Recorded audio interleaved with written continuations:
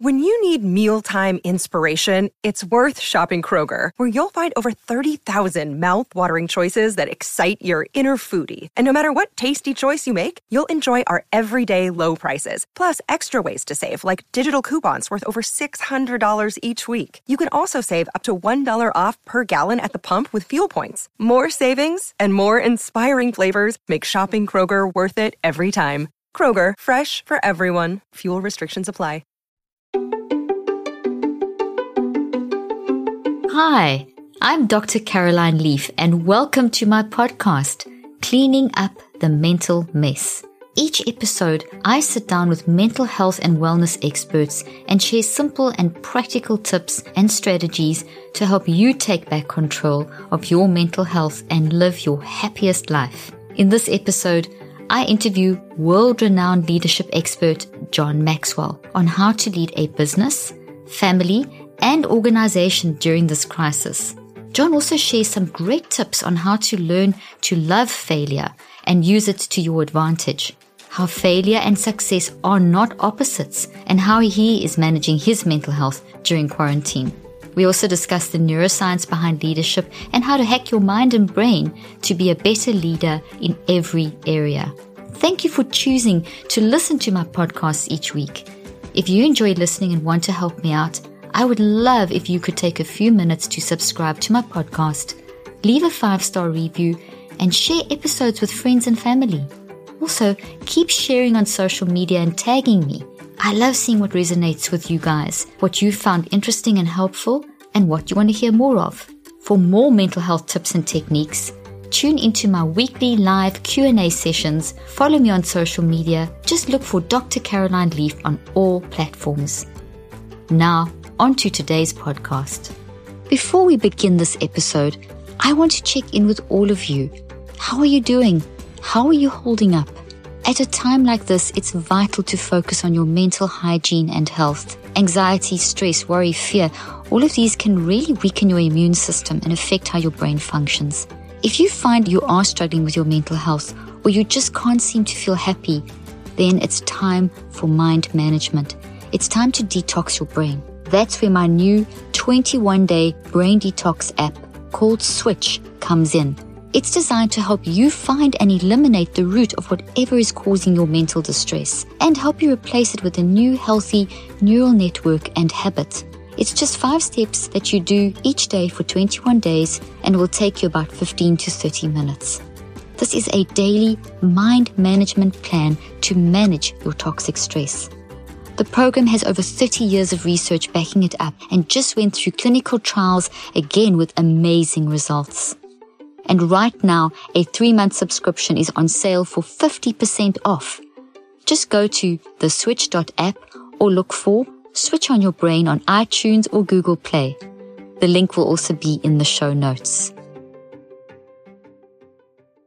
John Maxwell, what an honor. Welcome, welcome, welcome. I'm so excited to finally have an hour together. This is amazing. You and I kind of pass each other on stages and grab selfies. We wave to each other at speaking conventions, and we kind of look at each other and say, now, this is not what we want. We need a little time. And hey, today we get a little time, and I'm very excited about that. I really, we were, if you remember, maybe, I don't know, in February, I think we're in Northern Ohio speaking at a conference, and you were on, and I then turned around and followed you, and then when I was done, you guys had to go. I had to go take off, and so we're waving each other, took a selfie, and I remember the thing I remember most about that is we made a commitment that, okay, let's do something together, and so here we are. I'm thrilled.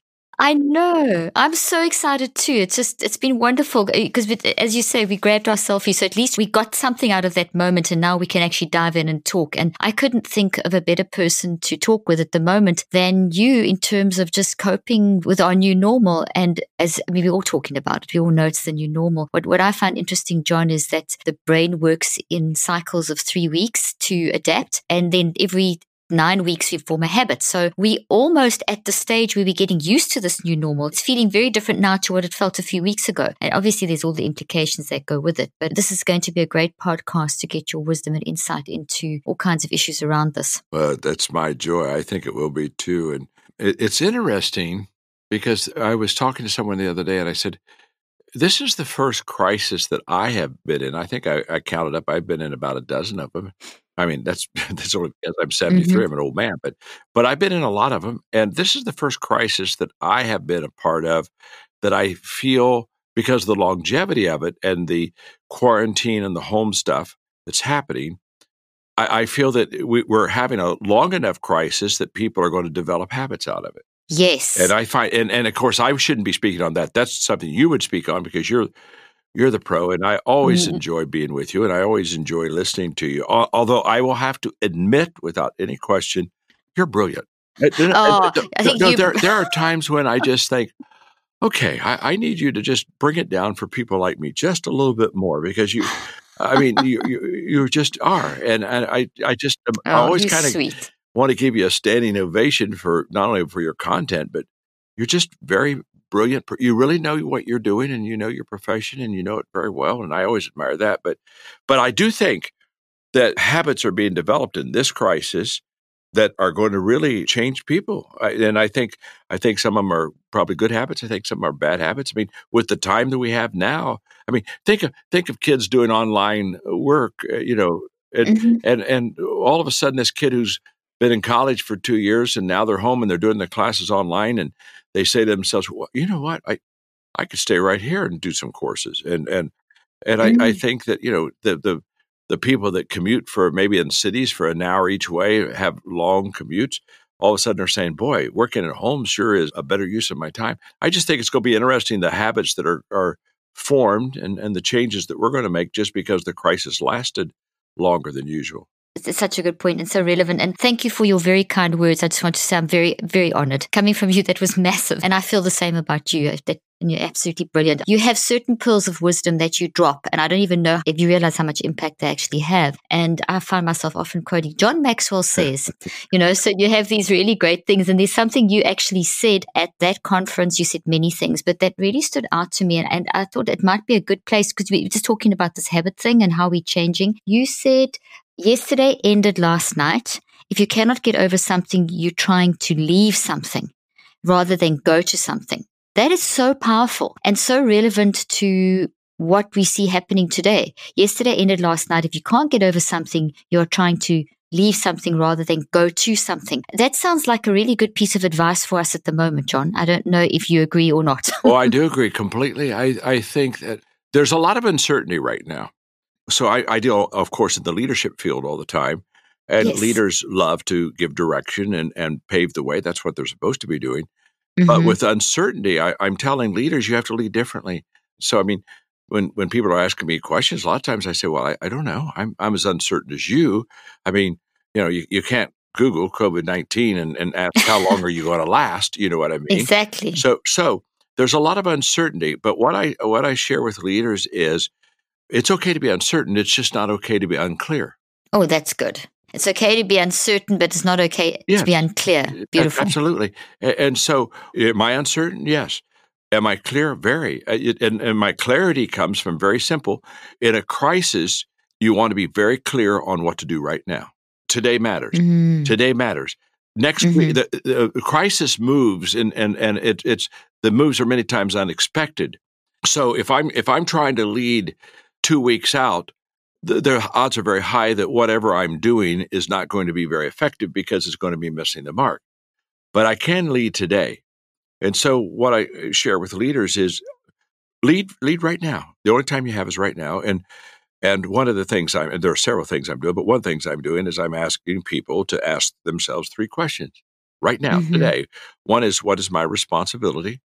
Number 2 is, what are my priorities? And number 3, what are my possibilities? And for example, my responsibility right now is obviously to, take care of my family, take care of myself, some of the very basic things that hopefully we're all doing. But then I look at what are my priorities, and I look at where I am right now, and what's the thing that I can do that can give the highest return. For example, being on your show is something I really wanted to do because I can't travel to someone. You can't travel right now, but we can be on this podcast. And so to me, I listed people like you that are high influencers that I greatly respect and say, okay, Thank you. let me see if I can line up with these people so that I can get my message out with them and through them and for them, and that we can get it out together. So that's one of my priorities. So what the priority basically is, what is something that I can do now that's important to do that gives some kind of a return? And then my possibility, what are my possibilities? All of us have something, or I would hope all of us do. Maybe we don't all, but most of us have something that we've needed to do or we wanted to do, and we just maybe haven't had the time for it. And all of a sudden, for me, since I'm not traveling, I have time available to me that I didn't expect. And so I look and one of the things that I'm committed to is transformation of lives through teaching values. And so we are now our companies are in 3 countries. We're going to go in 2 more countries this year, where we are invited in by the president of the country, and we go teach values in what we call transformation tables, small groups, and with the basic thesis that if people learn good values and start to live them out, they become more valuable to themselves, and they become more valuable to others, and they get what I would call a values or a transformation lift in the country. So I love it. While I'm having my, quote, time that I wouldn't expect to have it, I'm laying out an 18-month transformation track for transformation in America. We've been doing it in other countries, but here's the point. I didn't expect this time. So because I have this time, I can lay out the transformation track. I can write the book that I wanted to do on Change Your World, which is a transformational book. And so what are my possibilities? What could I do that maybe I've wanted to do but have never gotten to get to them? So leaders, I think that they talk in terms of that. So, people can say, okay, I got this. What's required of me? What's my priority? What's my possibility? And by the way, do it now. Do it today. We over-exaggerate yesterday and we overestimate tomorrow, but we underestimate today. And I think leadership right now in this crisis is basically getting people to focus on the day, because crisis causes distraction, as you know.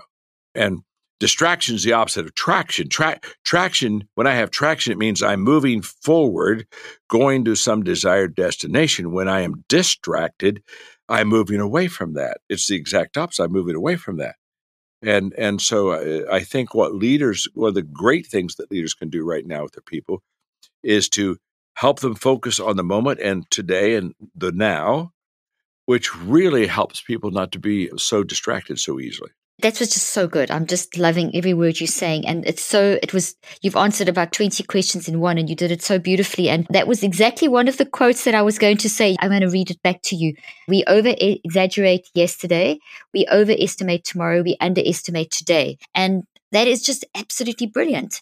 And what you're saying, we really need to think about that, because we can get so stuck in over-exaggerating yesterday. And with my work in clinical experience and research, we see what that looks like in the brain, John. It's unreal how people, when you get stuck, your brain is not designed to be stuck or structured to be stuck in the past. The past is a fluid moment. In fact, we're always in nowness. If you really look at how the brain and the mind function, we're always in a state of nowness. So present, past, and future actually just blends. So you're teaching us how to stay in the now moment now is so very, very powerful and will optimize brain function. And you said something else. I'm just going to throw in the brain science, because as you're talking, I'm just seeing it all happening. Is that okay with you? Do you want to hear some brain science around what you just said? Oh, I'm loving what you're saying. I for example, I didn't know that about the brain. Really wants to live in the now, not in the past. You're the doctor. I'm the patient.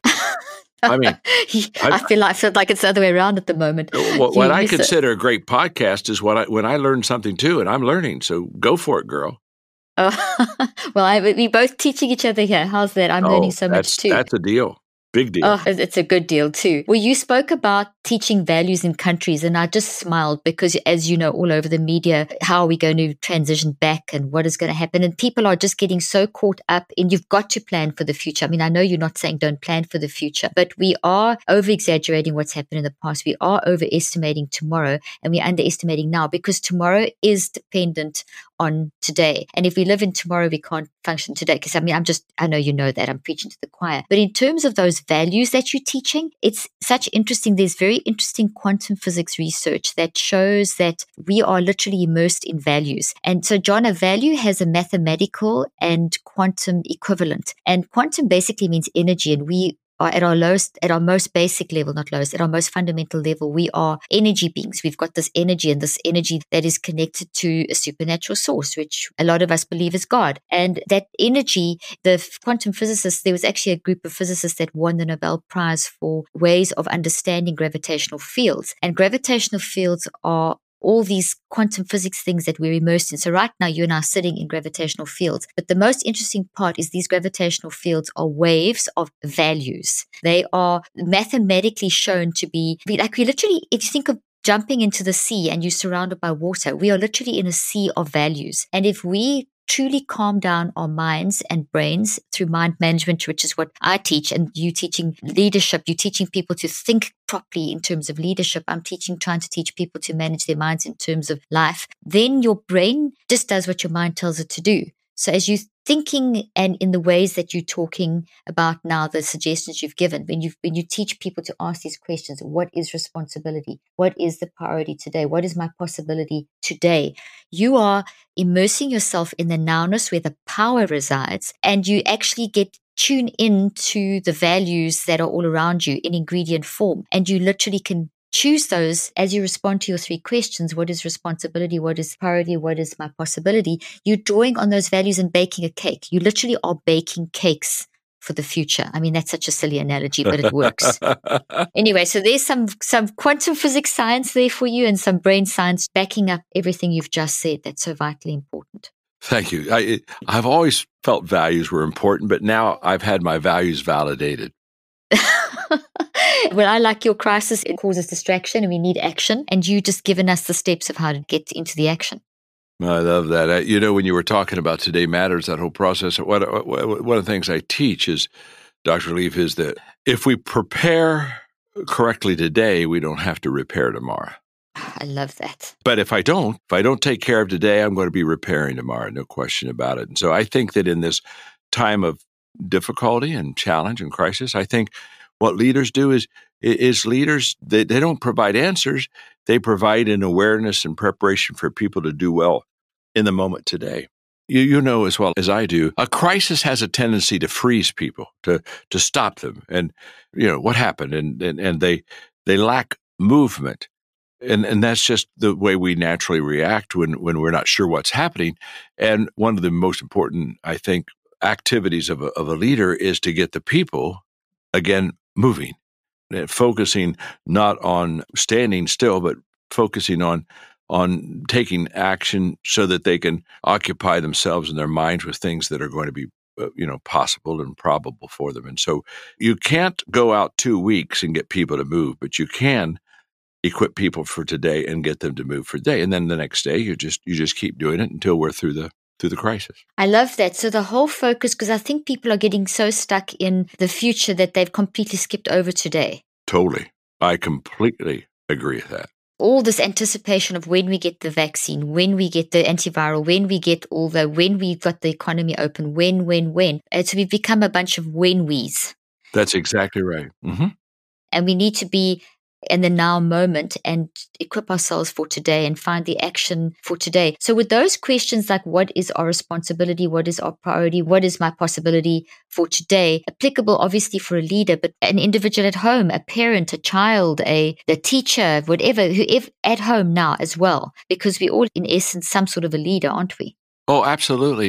In fact, don't underestimate the value of doing the basic things that allow you to show love and care and respect and just don't miss out.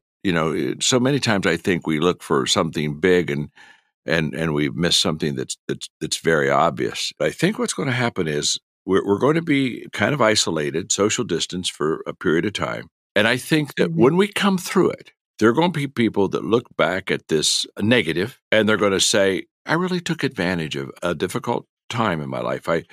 I maximized my time, and it was something I hadn't planned on. It was something I didn't even choose, but I really did well. I exercised, I ate right, I had time to love people that I don't usually get. I did a special project with my children that we hadn't gotten to, and then I think there are other people who are going to sit there and say, you know what? I think I just watched too many movies and ate too much food. And I think that there's going to be kind of an aftermath of when we come through this, of which we'll look back and say, did I take something that was different and difficult? Did I take the lemon and turn it into lemonade? In fact, somebody called me the other day and said, "What are you doing?" I said, "I'm making lemonade." I love that. In fact, while I'm talking to you, just to keep myself reminded of what I'm supposed to do, I have a little saucer here, and I've got 3 lemons in it, and I got a glass of lemonade. I literally do. And That's fantastic. yeah, I've got the visual right here. I'm right beside it. I can touch them both. And usually every day I'm handed a lemon. I mean, life is always a little bit difficult. So I expect a lemon, but in a crisis, you get several lemons. You could maybe get drowned in lemonade or drowned in lemons. But the good news is that if you're handed that lemon and you got a lot of lemons, you can make a lot of lemonade. So I'm thinking about starting a lemonade business and just kind of, hey, this may be my 8th company. You know what I mean? I'll franchise lemonade out. You know what I mean? Away we go. But here's what I know. I love it. A lemon by itself, we go, that was a lemon. The car was a lemon. That was a lemon. That whole process is. But I take that lemon and I say, now, what can I do with this that will bring me great value? And I make lemonade. And I just think so many times we focus on the lemon. I did a talk the other day called Feed Your Faith and Starve Your Fears. And it was all about that we both have, of course, now I'm in your world, so you're going to help me. You're either going to validate me or you're going to say, John, you need to come and get a course under me. But I don't think I can get rid of fear. I think I can reduce fear, but I think I have fears. I have questions in my life. Yeah. It's very normal. I mean, in fact, somebody told me that it really didn't have any fear. I honestly would not be sure I would not think they were truthful with me for sure. And but the point is, I have negative emotions like fear, but I also have positive emotions like faith. And so I think the question is, which of the 2 emotions is dominant? Which one is the stronger of the 2? And I think what happens in my simple lay terms, not in your brilliance, but in my lay terms, I think what happens is here's what I think. What you focus on, what I focus on, expands. So to me, if you want your faith to increase, you focus on your faith, and it expands. Focus is faith food. It increases it. Just as if I focus and get over all my fears, I think that expands. And so the question is not, do I have both those emotions? The question, which one is dominant? And I think if you look at the news and you look at so many of it, they play off of emotion and fears. And I think that many people are focused on the wrong thing. And so therefore it keeps expanding. And I just think we make that leadership, that mental shift over to focusing on the things that are good and are helpful and positive and add value and focus there and increase that side. Now, tell me, doctor, do I assess that? Do I assess that right, or do I need to go to 101 psychology school or something? No. You just got your PhD. I just gave you another PhD. Did I get a So it's now, yeah. Wait. You have no. You got to understand. If you give me a PhD, I may go around quoting you. I may tell people I have a Dr. Leaf PhD. There you go. So now you have to understand. I could claim that real quick. Why not? Why not? Hey, I'm going to have to pay you for this podcast before we're all over. I'm going to owe you something. But that's how I think. I don't know if I'm sure that brilliant. Well, I don't. It's brilliant. It's brilliant. So here I'll give you the brain science behind what John has just said. That is absolutely outstanding. Basically, fear is part of us, and fear is just a big umbrella term for a bunch of all the reactions that we have to the experiences of life. And life is a bunch of up and down. So we are going to have fear experience. It's very normal to fear a virus we don't understand and an economy that's going crazy and all this isolation, all the things that are going on and all the things we can't predict. So it is a very strong, powerful thing inside of us, because what it does is when fear in our mind creates a shift, it moves you out of homeostasis. Once you're out of homeostasis, that's when you can actually start growing. So fear is a part of growth. So it's totally true. If you're just going to always be in your comfort zone and you're going to always just be everything's fine and even pretend to yourself that it's fine, which causes brain damage, because at a non-conscious level, no matter how much you kid yourself consciously, your non-conscious level, which is the spiritual part of you, the biggest part of you, knows the truth. So that the conflict between the conscious and the unconscious creates brain damage anyway. So fear is part of us. It is a very powerful motivator that creates imbalance. And immediately, because we designed for balance, we need imbalance to get back into balance, but it's another level of balance. So the fear moving to faith is taking you from an imbalance to another level, a higher level, if that makes sense. So when you talk about that being normal, one of the things I teach a lot, John, and I know you've heard me teach this, is that we have to embrace and face our stuff. We have to embrace, process, and reconceptualize. So in the now moment, those are the things that I would say, is embrace the fear you're going through. Embrace that this is actually creating this disturbance, this uncertainty, which you would see in the brain very clearly as the energy going into a waterfall kind of way instead of in a nice wave like on a beach. That is good though. If we embrace it, we can actually use that energy and find the next level of growth. If we sink under it, then we drown and we actually create damage in our brain. But no matter how bad it goes, because there are times we are going to submit to the fear and we're going to drown, but our minds are so strong that we are able to stand back and see ourselves drowning and pull ourselves out again. It comes from recognizing that resilience in us. So I embrace fear. I encourage people to embrace fear for the lesson. And then the other thing you said, John, about what you focus on expands. Well, scientifically, that's totally correct. It's called in quantum physics, we call that the quantum Zeno effect. And that's the repeated effort makes learning take place. So if you constantly think about something, it is physically growing in your mind, and your mind generates energy through the brain, and then the brain responds electrically and genetically, and you actually build that thought into the brain. And then if you think about it more, it grows bigger and bigger. You add more and more little quantum computer branches into your brain made of proteins. So you're growing and growing and growing. It's getting more and more energy. And the more you think about it, the stronger it gets. And by day 63, it's a habit. It takes 63 days to build a habit. I've just finished a series of clinical trials, which we're analyzing now. And I've confirmed this again with my research now on a very neuroscientific level, that it takes 63 days, not 21 to form a habit. It takes 21 days to start the change, and it's painful. And day 21 is generally the most painful time, where you actually recognize that this change that I need to make, it's kind of making me feel worse. But actually, because you're making the change and you may feel a little bit worse and more anxious and maybe a bit more up and down, your brain is being optimized because you're now about to go into the next phase. And the next 42 days, we see a massive change in how the person is actually coping and building this into a habit, and the changes that then are implemented that we see in the person's life start happening. So you're totally correct. There's a whole bunch of science behind your statements, and that was just a few of the things. Wow. So good job, John. Thank you. I just feel so much better now. So it's 2020. The 21st day is the crucial day, huh? It's very crucial because, well, both are crucial. There's a lot of crucial time points, but the two that are very highlighted are your 21st day and your 63rd day. And a lot of people will give up around day 4 and day 21 because it's very hard. Those are two very hard days. But once you push past day 21, where you've built your long-term memory, you're then starting to stabilize, automatize, habituate, all these fancy terms, but basically build it into a habit. And that takes another 42 days. And that doesn't take as much time as the first 21. So it gets worse before it gets better. And this is where people get very frightened. John, we're in a day and an age, and I'm sure you can agree, this modern era is all about remove discomfort. Yeah. Don't embrace this. Whereas you and I grew up in a time when it was a little bit different, and it has shifted. The last 30 years, there's been a shift with the introduction of positive psychology and just general biomedical model to humanity, which means looking at us as robots. It's taken away that very real part of life, which is we have our ups and our downs, and it's really okay to have them as long as you use them to move forward and you don't get stuck in them. And I think that's what you're trying to say. When you focus on the now moment, you actually can manage the now moment and move forward. Yeah, I am. And it's very interesting because I was reading on values.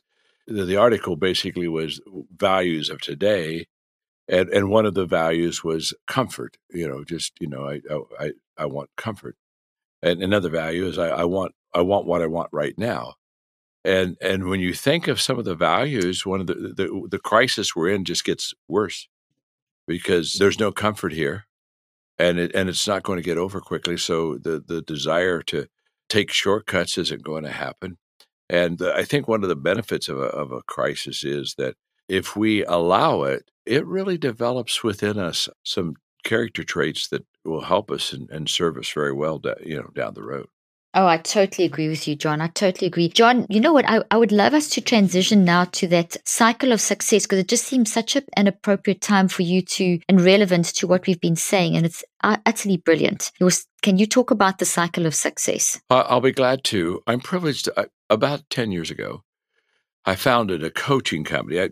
For years, I had people come to me basically and say, we wish you would have a coaching company so that you could prepare us to speak, to lead, the qualities that you have that we'd like to, learn.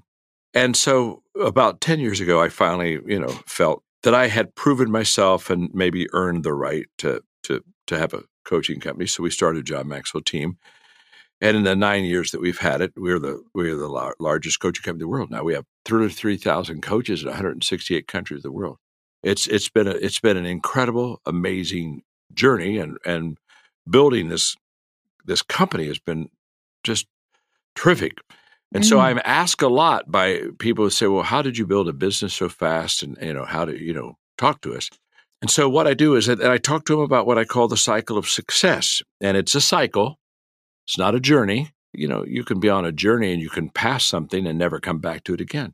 But on a cycle, there's repetition. And in the cycle of success, there are 5 basic stops in this process.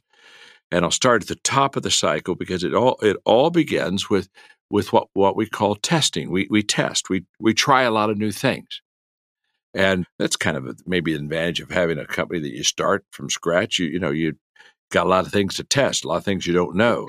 But I've always been a major tester. I've always pretty much said to myself that the only way I'm going to find answers that I don't have is to go into areas that I have never been. And so we do a lot of testing. And, I wonder if this will work. Well, let's try this. Well, if you do a lot of testing, the next part of the cycle is just automatic. You'll do a lot of failing.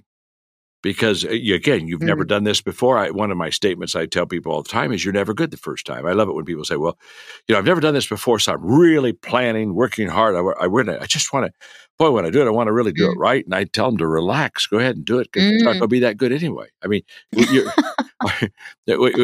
we didn't, when we learned to walk, we didn't just go out and say, let's walk a mile today. We took 2 steps and fell. When we learned to speak, we're never good the first time. And so we know that. So we're doing a lot of testing, and out of that testing comes a lot of failure. And that's okay too. We understand the more we test, the more we fail. And our goal is to test a lot. So that means the result is that we fail a lot. So we test and then we fail. And then you go to the third part of that cycle, and that's you learn.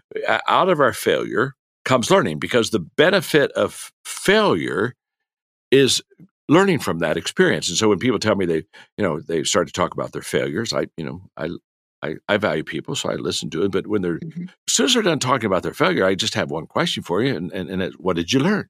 The great value of failure has terrific value. And by the way, we separate failure from success all the time, and we should never do that. I've never known a successful person that didn't have failure accompany their success. Failure goes along with success. I love that. They're not opposites at all. They never have been opposites. You fail your way to succeed. We test our way to fail to learn. And by the way, if we test more and fail more, we learn more. So when people say, how do I increase my learning? You increase your testing, you increase your failing. And so the benefit of failure is, what did you learn from? In fact, if you don't learn from it, you repeat it. That's why when you watch people, sometimes they just seem to be in the hole all their life, and they're in the hole all their life because they didn't learn. So you test knowing that most, not all, but most of the testings will bring failure.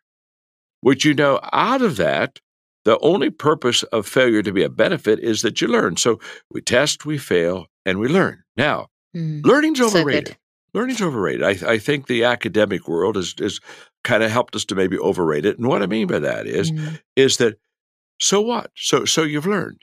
So why do I learn? I learn so I can go to the fourth part of the cycle, so I can improve. Just like the value of failure is learning, the value of learning is improving, getting better. I know people who just have learned a lot, but they've never improved their life because they've let learning be the end of the self. In fact, this is a cycle. And what's important about this cycle of success is this. It's a cycle, and it should never stop. So if I test, fail, and learn, and I say, oh my gosh, look what I've learned. I'm going to camp out here. I just know more than I've ever known. Well, there's no success there. You got to keep going around the curve. So from my learning, I improve. And what I tell people all the time is, so now that I'm saying, oh, I'm changing, I'm improving. Well, after what do I do when I improve? What do I get to do in the cycle? I get to re-enter. I get to get back in the game now. Okay, well, I've gotten better. And what I tell people all the time is, don't re-enter until you've improved. Oh my gosh. I see people all the time, they get back in the game and they shouldn't get in the game yet. They haven't changed. They've not improved. They've not gotten any better. So every part of this cycle, Dr. Leaf, leads the way to the next part. And I can't go to the next part without doing the part previous right. So I test and I fail. And so my testing sets up my failure sets up my learning sets up my improvement, and my improvement sets up my re-enter. I get to get back in the game. And so people say, okay, I made it. Good. I got back in the game. I say, what do you mean you got back in the game? The game is infinite. And so what do? You go right back to testing again. Because one of the worst things that can happen is for us to be successful and then want to stay with that success.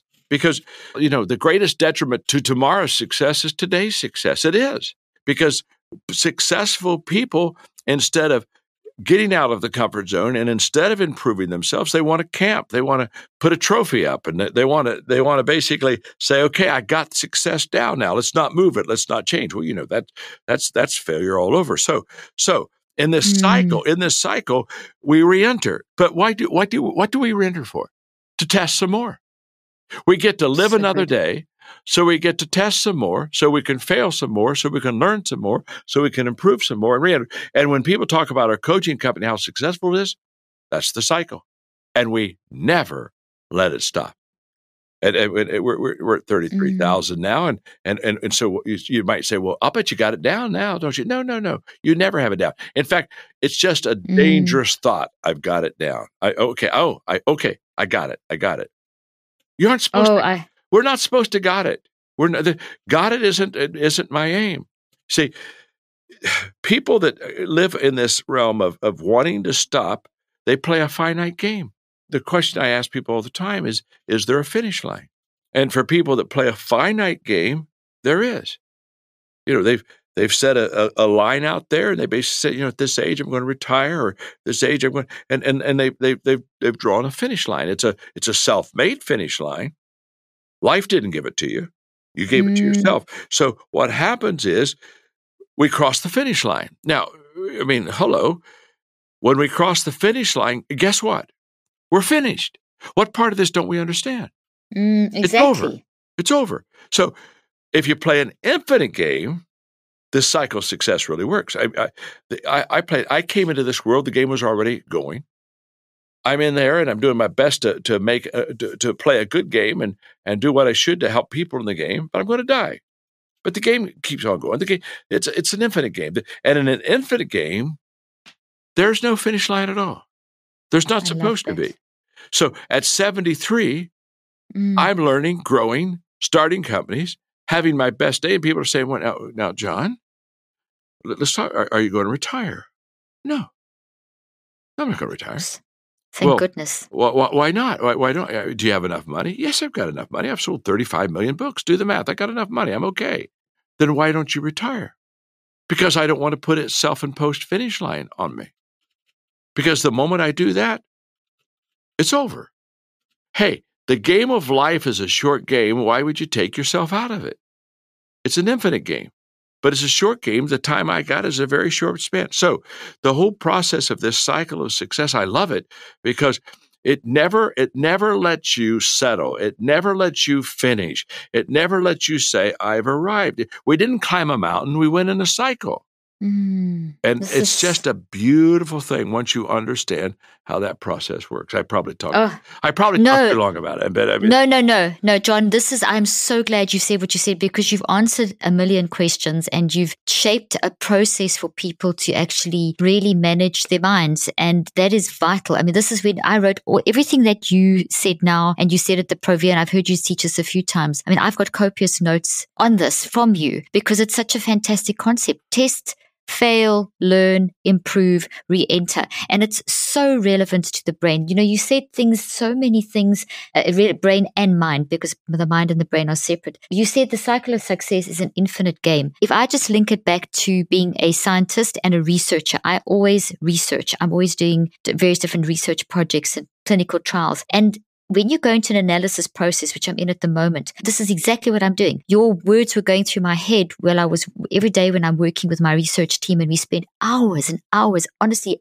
hours, 10, 15 hours at a time working out, looking at data, looking at different things. So you test something and you fail. And what does this mean? No, this doesn't mean it. Then you learn something new. Then you go and do more research. And then it's a continual, then you improve, and then you re-enter the next discussion. So this process you've described is exactly what a scientist does with research. And we all are scientists. Every human is a scientist in life. And the process you've described as for leadership and general life principles is the process that I use in my scientific studies, when I worked with patients clinically as well. It really does work. It's exactly how the brain needs to be stimulated by the mind. This whole test, fail, learn, improve, and re-enter. It's absolutely outstanding. The other day, my husband, Mac, you've met Mac, he said to me, because every day I come out of my research hole and I say, and this and that, and this happened. And I mean, I'm so excited that my kids actually say, Mom, can you just stop talking about this for 5 minutes? And Max said, but when is this ever going to be and it was quite an unusual question for him because he actually thinks like you do as well. And he said, when are you going to kind of have some sort of point where you can say this is where you're going to start writing up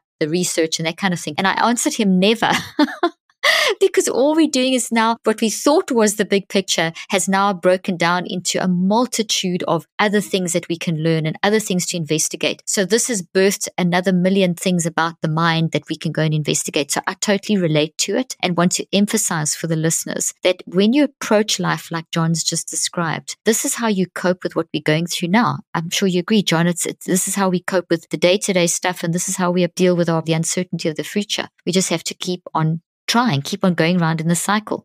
That's just true. I think it's true. It's just what I love is I just lay it out in my simple terms, and then you come behind me and you just bring brilliance. I just need you around me a little bit more. I think I feel the same. I need you around me. I think you and I are going to start something together, John. Oh my gosh, would that be fun? We tell people every day now, you want the simple version or do you want the brilliant version? And because that depends on who we send to speak for you.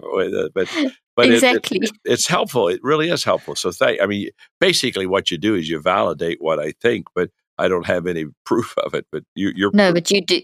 Well, what you say is just incredible, John. It's outstanding. I wanted to ask you a couple of specific questions, if that's okay with you, because this is just the whole explanation was so brilliant. I want to unpack just a couple of little things, if that's okay with you. One of the things you say, uncertainty is a leadership opportunity, and just hearing your cycle, it's obvious that is. But can you talk about that, because of everyone's just going on about uncertainty. It's one of the main questions that we get asked on social media in terms of mental health is how to deal with uncertainty. So I love that you say uncertainty is a leadership opportunity. And you've kind of answered this question with your cycle, but could you talk a little bit more about this? I can. Opportunity, we don't understand opportunity. We think that opportunity should be real clear to us, that it should show up and it should say at the top opportunity. And as we approach it, it's kind of like going into a supermarket. The door opens and all of a sudden we're ushered into this land of opportunity. And what I know about opportunity is that isn't the way that it's presented. Opportunity is always surrounded by difficulty and by obstacles and by problems. In fact, my statement is you've got to get through the problem to get to the opportunity. And here's the way this works. If opportunity had no difficulty or obstacle around it, then everybody would be in the opportunity line, and everybody would be in the land of opportunity. And in fact, I had a person the other day say, "Well, I had an opportunity. I think I lost it." I said, "Oh, relax." I said, "Somebody found it." I mean, trust me. I love that. You may have lost it, but somebody found it. But let me tell you who found it. That's so good. The person who found it, the reason you lost it is because you were looking for opportunity without problems. The person who found it embraced the problems, knowing that on the inside was where the opportunity was. That's the same with a crisis. I mean, right now, what are we doing? We're researchers, the most brilliant minds in the world, are trying to find a vaccine for the coronavirus. And they'll find it. But when you think of the medicines we take, they all were birthed out of a crisis. They were all birthed out of a disease. They were all birthed out of a problem. Everything I have good in life was birthed out of something bad in life. And so when we are in the midst of bad, the tendency is to focus again on what we've lost or the detours we're having to take, instead of saying, this is an opportunity. You know what? We want to go in a straight line, and crisis doesn't let us do it. So we get to a place that we're on a road that we're familiar with, and all of a sudden we're not on that road anymore. We're detoured. Well, let me tell you something. That detour gets us into new scenery. And so we can either regret the detour and focus on, I got to get through this detour as fast as I can so I can get back on the road that I know. Or we can say, I wonder what's over here. I've never been here. I wonder if there's something I should see. I wonder if there's something I should experience here. And so we instead of we detest the detour instead of embrace it. And I can promise you, crisis moves us out of our comfort zone. Here's a statement I make that I think is just a true, powerful statement. And that is, everything I want and everything I need to reach my potential, okay, everything I want, everything I need to reach my potential is outside of my comfort zone. If it was inside my comfort zone, I'd already have it because I'm comfortable there. So everything I want, everything I need in regards to my potential, it's outside my comfort zone. Now, how am I going to get outside my comfort zone? Well, sometimes we willfully, intentionally get out of our comfort zone and make ourselves, but the fact is the crisis takes everybody out of the comfort zone. Everybody.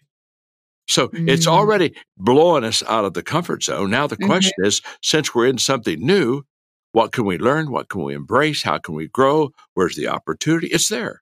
One time I was in a conversation and they were talking to me about creativity. And they said, what do you think is the main characteristic of a creative person? Now, you do a lot of research, so you would have a better answer than I would. But my answer, I said, I think the number one quality, characteristic of a creative person is that they believe there's always an answer. I love that. See, if I believe there's always an answer, I'll do my research. Honest to God, why would I research? Why would I research if I didn't believe there was always an answer? Why would I get to a dead end and think, okay, there's a way out of here? I know there is. I just got to see. It's the knowing there's an answer that keeps us in the creative game. And so if I don't believe there's an answer, I'm out of it. Why would I spend time doing something that has no end to it, that has no answer to it? So all of these things to me kind of come together. And so to me, these days are days for me to be awakened. These are days for me to get out of my rut. These are awareness days. These are days that I'm going to be aware of things that I have never been aware of before. And so if I take that path and that spirit and attitude, trust me, I'll thank God for the detour. Somewhere on that detour is an opportunity. I'll find it. And I think that if I begrudge it, I'll miss it. If I embrace it, I'll find it. That is absolutely brilliant. You know, I was interviewing an epidemiologist the other day, and John, what you said is just thank you. And he said something that struck me as very powerful and just underscores what you're saying. And he said that for the first time in history, humanity is collectively facing the same enemy. We're at one of the most powerful points in history where we can stand together and embrace this uncertainty and find the way. And John, where it's happening the most, and I always say this, it's with the scientists. The scientists are the grown-ups at the moment in this whole thing. The politicians and things aren't doing so well. There's a little bit too much infighting going on, and there's some good ones, obviously, amongst the bad ones. But the scientists, they are collaborating across borders. There's not this, I need to get my name out there, get my name published in fame and glory. It's all about, I've discovered, how can I get this to the rest of the scientific community globally as quick as possible? It's crossed the desire to embrace the problem and find that solution, and is actually leading the way. The scientists, in my opinion, are leading this crisis because they are crossing boundaries, belief systems, culture, everything to find a solution. And that demonstrates what we are collectively capable of as humans when we get over ourselves and over all those negative things and we don't get fearful. So what the whole process you've been talking about now and through this program of being creative, believing that there's always an answer, and then continue researching. That's what's driving the scientists. And so you've demonstrated. I just wanted to throw that in there. I just found that fascinating. Again, tell me if I did this right, because I put it in my language and as much. You did so well. No, but on the crisis, you said when you were talking to your friend, he said that one of the, values or advantages of the crisis is that we all have the same enemy. Is that what you said? Yes, he said, so this is the first time in history that humanity has collectively faced the same enemy. We're all facing the COVID virus. No one is exempt. And it's the first time in history that we're all facing. Every single human on the planet is facing the same enemy. So it's like we've been brought down as humanity. We've been brought to our knees. It's a massive, massive shift. And it's a privilege, I believe, to be part of this shift. It's a creative shift that's required in humanity at the moment. And yes, there's all these problems along the way, financial and death, and which are terrible things. But when we collectively stand together, we can, as you said, we can find the opportunity. The uncertainty, if we go through the problems, we're going to get to the answer. We're going to get to, and then that answer will tell us we've got to start the cycle all over again. Yeah. That's a great statement. I've already got it in my quote file. But that is a great statement because it's great, and it's very true. It is. It's a doc. Yeah, I'll send you the name of the doctor as well who quoted it. I quote him all the time now. He's actually one of the people on my advisory board, and it's a great statement. Well, no wonder he's on your advisory board. That's wisdom right there. One of these days, I may arrive on that level. I need you on my advisory board too, John, desperately. I need your wisdom. I just kid. I'm giving you a hard time, but I've loved our time together. My God. Oh, so have I. It's been amazing. I hope we can do this again together. It's just incredibly. I promise. It's incredibly. Oh, that's wonderful. It's just so uplifting, and I feel like my mind is working, my brain is learning. It's just been incredible. John, how can people find out more about you? Okay, I'm not very technical. I just think if they go to johnmaxwell.com, they'll find everything. They'll find everything. I've never even gone to my own webpage. I pay no attention. You know nobody.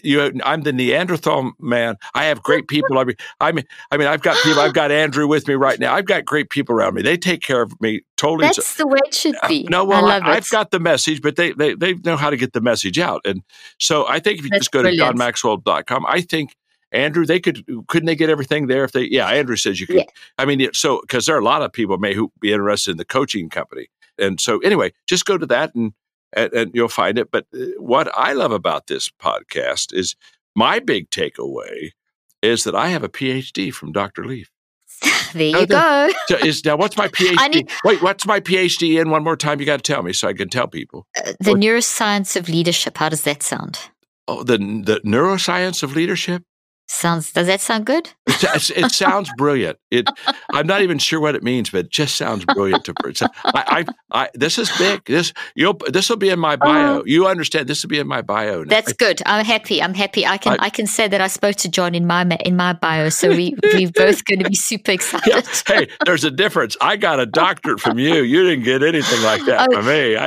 You can give me one too. You can give me one in your leadership, so then we're fair. Then we even. How's that? Then we with even. All the rights traits pertaining within me, I give you a doctorate of leadership. Thank you.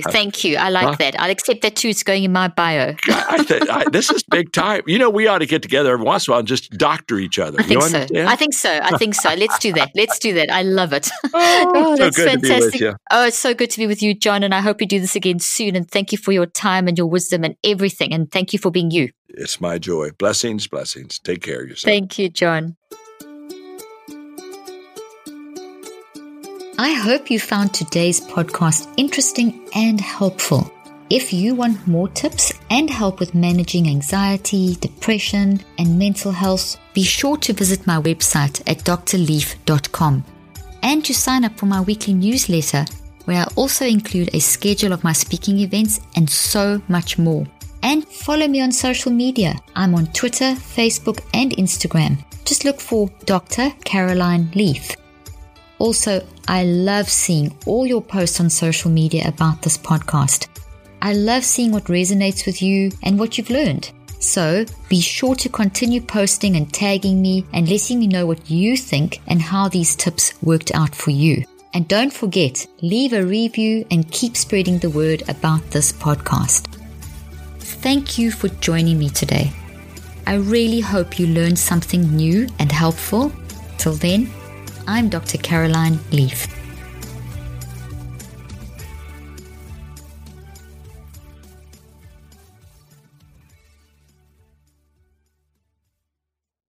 This podcast represents the opinions of myself and my guests. The content here should not be taken as medical advice. The content here is for educational and informational purposes only. Please consult your healthcare professional for any individual medical questions you may have. While we make every effort to ensure that the information we are sharing is accurate, we welcome any comments, suggestions, or corrections of errors.